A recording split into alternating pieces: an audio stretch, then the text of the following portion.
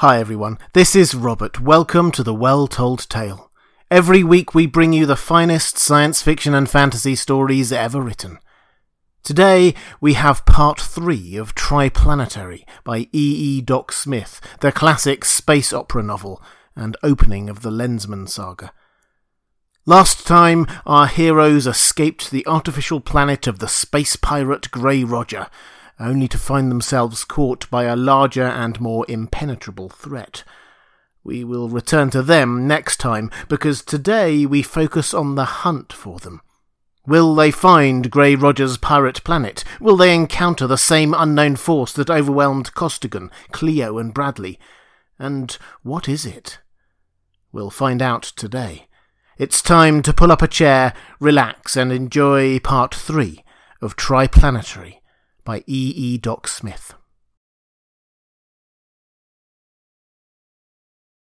Chapter 3. Fleet against Planetoid. One of the newest and fleetest of the patrol vessels of the Triplanetary League, the heavy cruiser Chicago of the North American division of the Tellurian contingent, plunged stolidly through interplanetary vacuum. For 5 long weeks she had patrolled her allotted volume of space. In another week, she would report back to the city whose name she bore, where her space-weary crew, worn by their long tour in the awesomely oppressive depths of the limitless void, would enjoy to the full their fortnight of refreshing planetary leave. She was performing certain routine tasks, charting meteorites, watching for derelicts and other obstructions to navigation, checking in constantly with all scheduled spaceships in case of need, and so on. But primarily, she was a warship. She was a mighty engine of destruction, hunting for the unauthorized vessels of whatever power or planet it was that had not only defied the Triplanetary League, but was evidently attempting to overthrow it, attempting to plunge the 3 planets back into the ghastly sink of bloodshed and destruction from which they had so recently emerged. Every spaceship within range of her powerful detectors was represented by 2 brilliant, slow-moving points of light, one upon a greater micrometer screen, the other in the tank, the immense 3-dimensional, minutely cubed model of the entire solar system. A brilliantly intense red light flared upon a panel, and a bell clanged brazenly the furious signals of the sector alarm. Simultaneously, a speaker roared forth its message of a ship in dire peril. "Sector alarm! NAT Hyperion gassed with V2. Nothing detectable in space, but..." The half-uttered message was drowned out in a crackling roar of meaningless noise. The orderly signals of the bell became a hideous clamour, and the 2 points of light which had marked the location of the liner disappeared in widely spreading flashes of the same high-powered interference. Observers, navigators, and control officers were alike dumbfounded.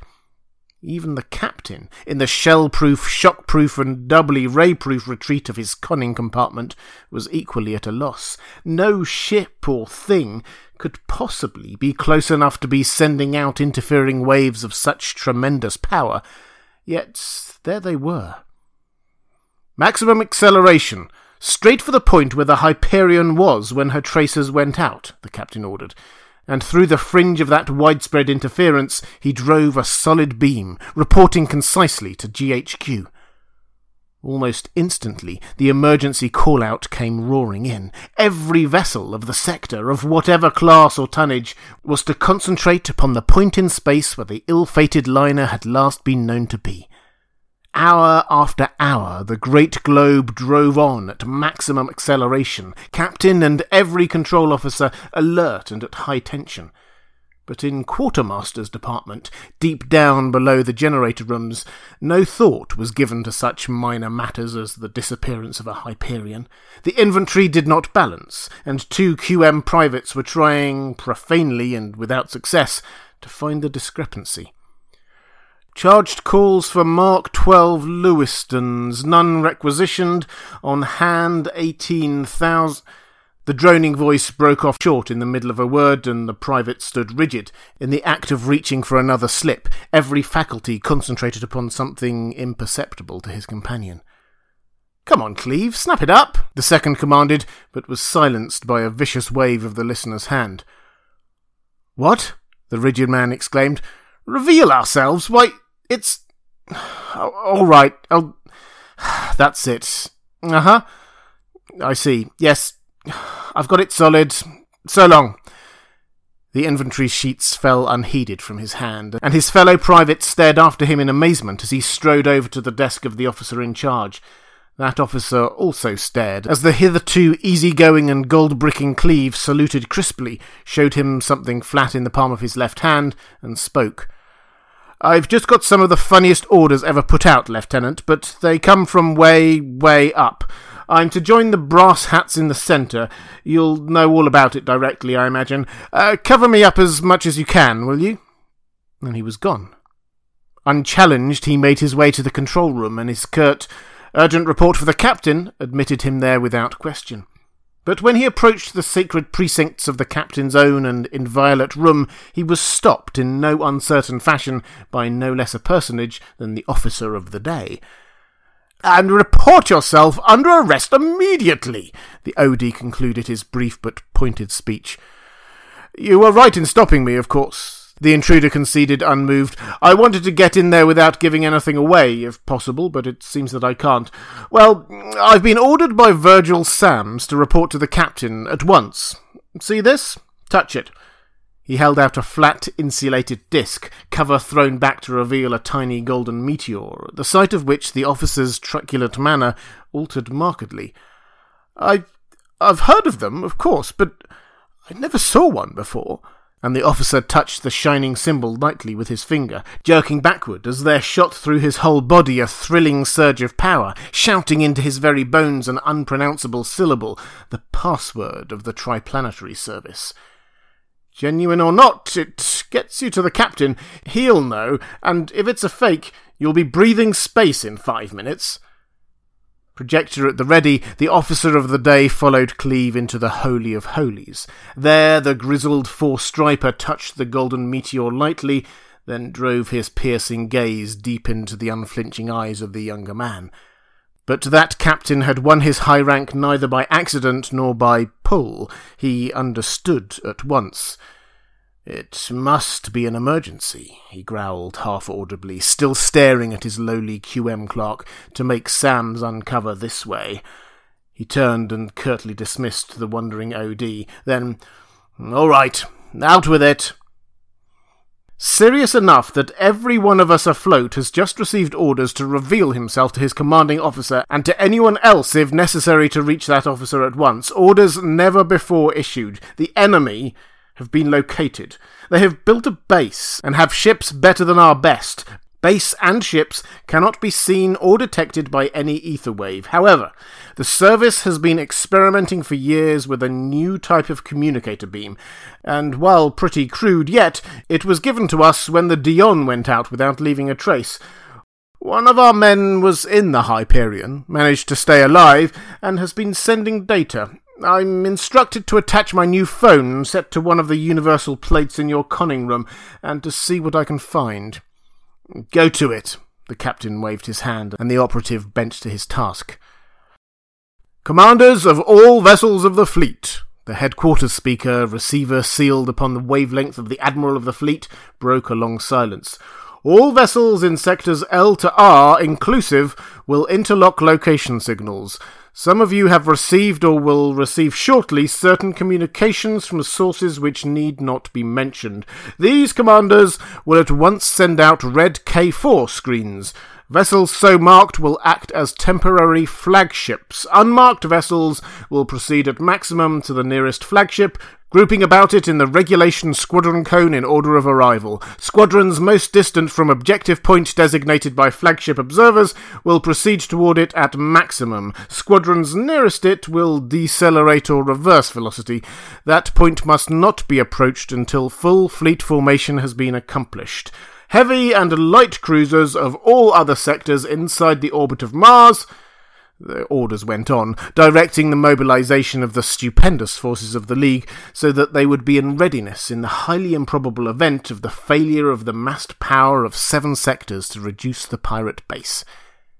In those 7 sectors, perhaps a dozen vessels threw out enormous spherical screens of intense red light, and as they did so, their tracer points upon all the interlocked lookout plates also became ringed about with red.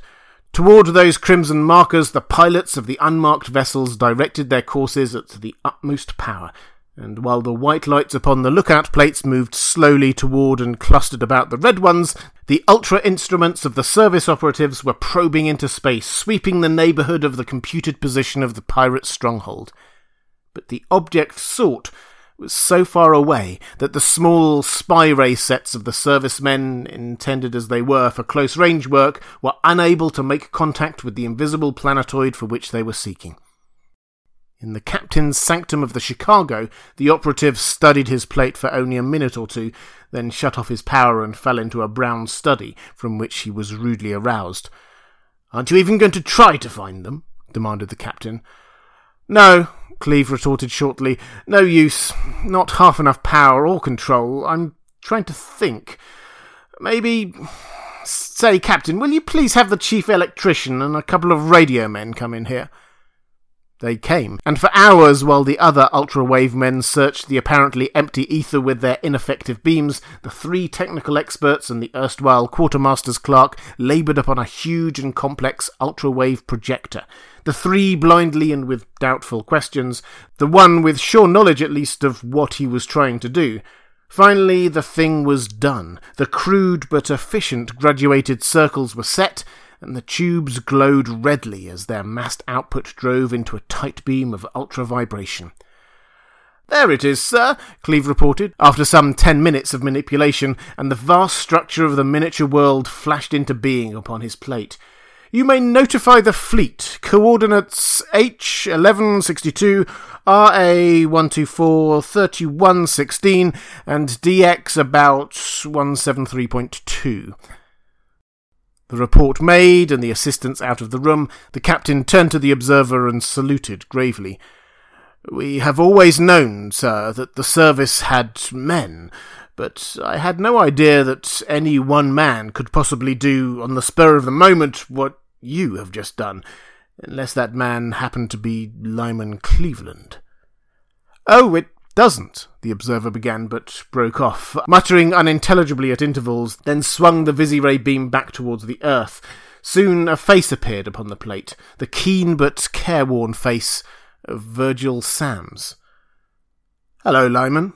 His voice came clearly from the speaker, and the captain gasped. His ultra-wave observer and sometime clerk was Lyman Cleveland himself, probably the greatest living expert in beam transmission. "I knew that you'd do something, if it could be done. How about it? Can the others install similar sets on their ships? I'm betting that they can't." "Probably not," Cleveland frowned in thought. "This is a patchwork affair made of gunny sacks and haywire. I'm holding it together by main strength and awkwardness, and even at that it's apt to go to pieces any minute. Can you rig it up for photography?" "I think so. Just a minute. Yes, I can. Why?" "Because there's something going on out there that neither we, nor apparently the pirates, know anything about. The Admiralty seems to think that it's the Jovians again, but we don't see how it can be. If it is, they have developed a lot of stuff that none of our agents has even suspected."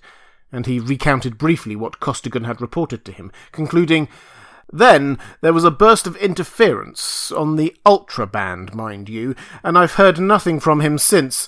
Therefore, I want you to stay out of the battle entirely. Stay as far away from it as you can and still get good pictures of everything that happens. I will see that orders are issued to the Chicago to that effect." "But listen, those are orders," snapped Sams. "It is of the utmost importance that we know every detail of what is going to happen. The answer is pictures. The only possibility of obtaining pictures is that machine you've just developed. If the fleet wins, nothing will be lost. If the fleet loses, and I am not half as confident of success as the Admiral is, the Chicago doesn't carry enough power to decide the issue, and we will have the pictures to study, which is all important. Besides, we have probably lost Conway Costigan today, and we don't want to lose you, too." Cleveland remained silent, pondering this startling news, but the grizzled captain, veteran of the Fourth Jovian War that he was not convinced. "We'll blow them out of space, Mr. Sams," he declared. "You just think you will, Captain. I have suggested, as forcibly as possible, that the general attack be withheld until after a thorough investigation is made, but the Admiralty will not listen. They see the advisability of withdrawing a camera ship, but that is as far as they will go." "And that's plenty far enough," growled the Chicago's commander as the beam snapped off. "Mr. Cleveland, I don't like the idea of running away under fire, and I won't do it without direct orders from the Admiral." "Of course you won't.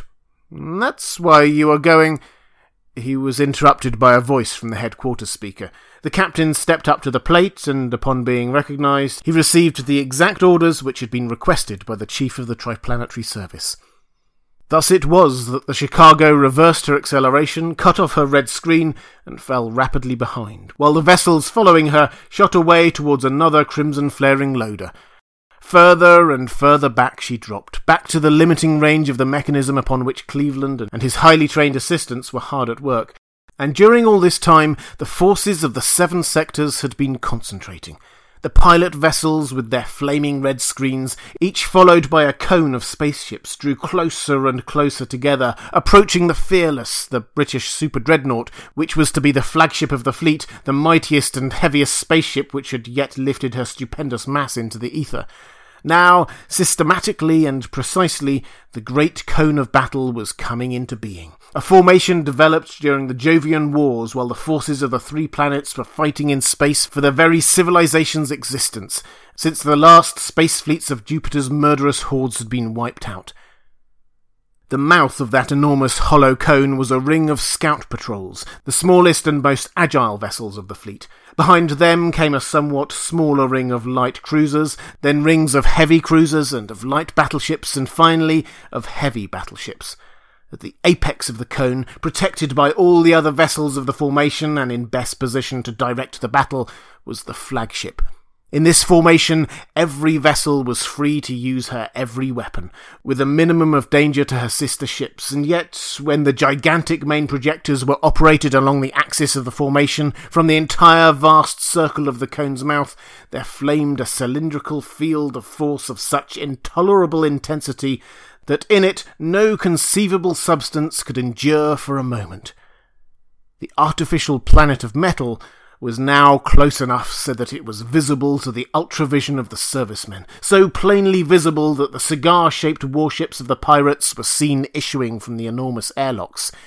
As each vessel shot out into space, it sped straight for the approaching fleet without waiting to go into any formation.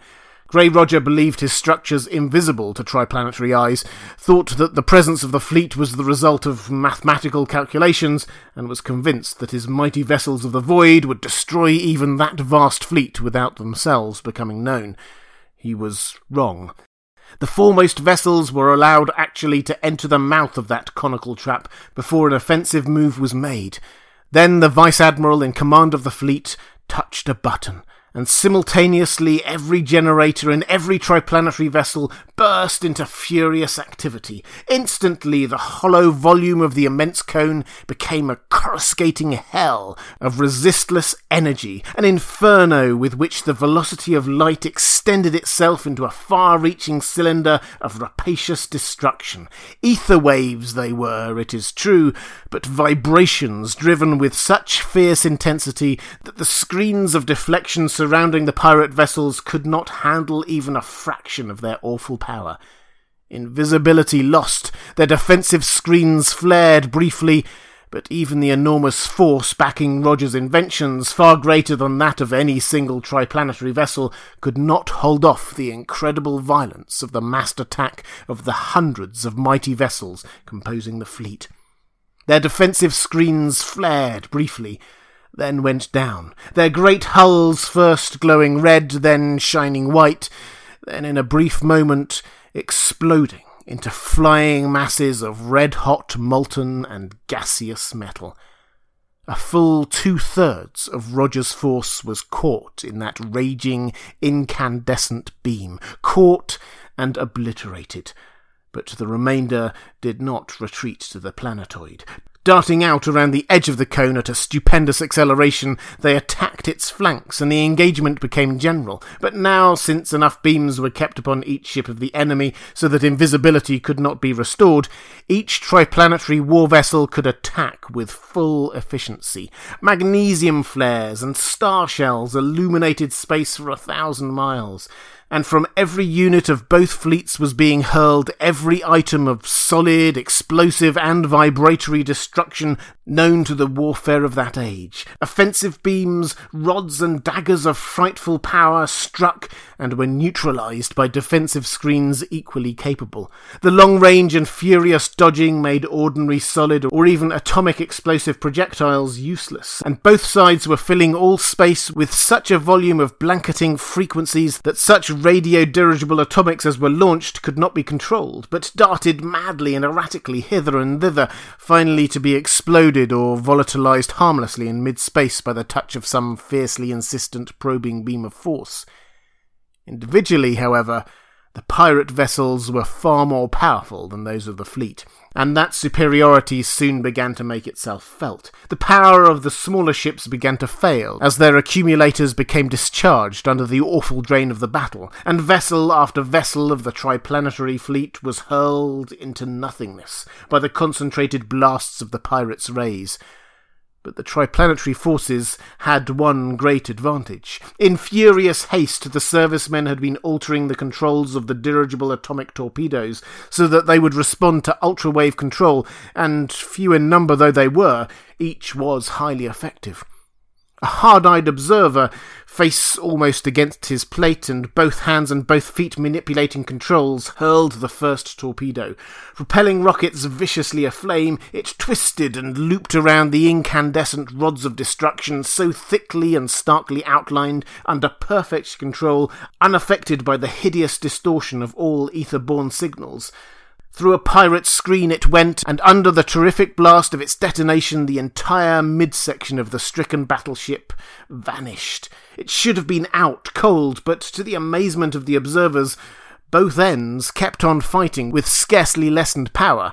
2 more of the frightful bombs had to be launched. Each remaining section had to be blown to bits before those terrible beams went out.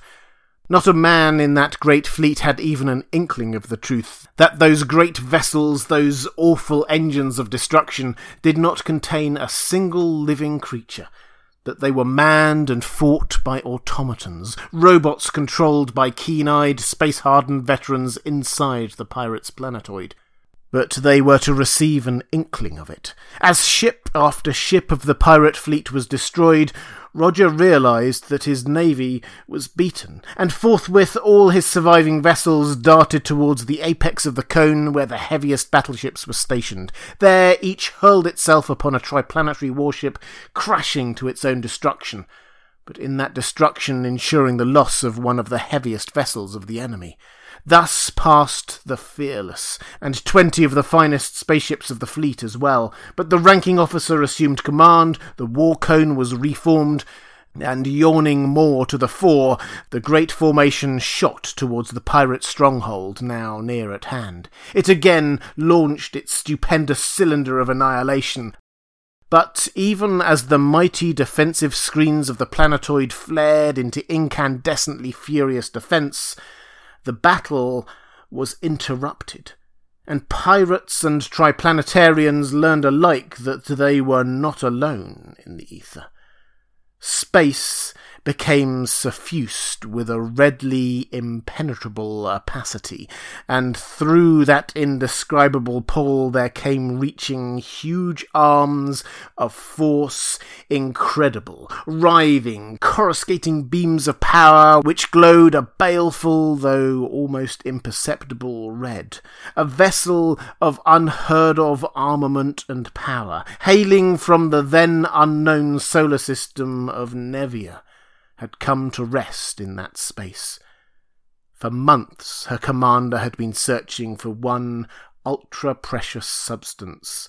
Now his detectors had found it, and feeling neither fear of triplanetarian weapons nor reluctance to sacrifice those thousands of triplanetarian lives, he was about to take it.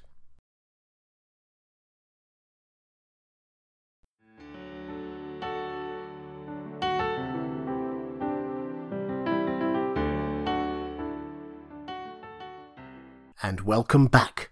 I hope you enjoyed part 3 of Triplanetary by E. Doc Smith. If you did, then please consider supporting The Well Told Tale on Patreon at patreon.com/thewelltoldtale. There's a link in the description.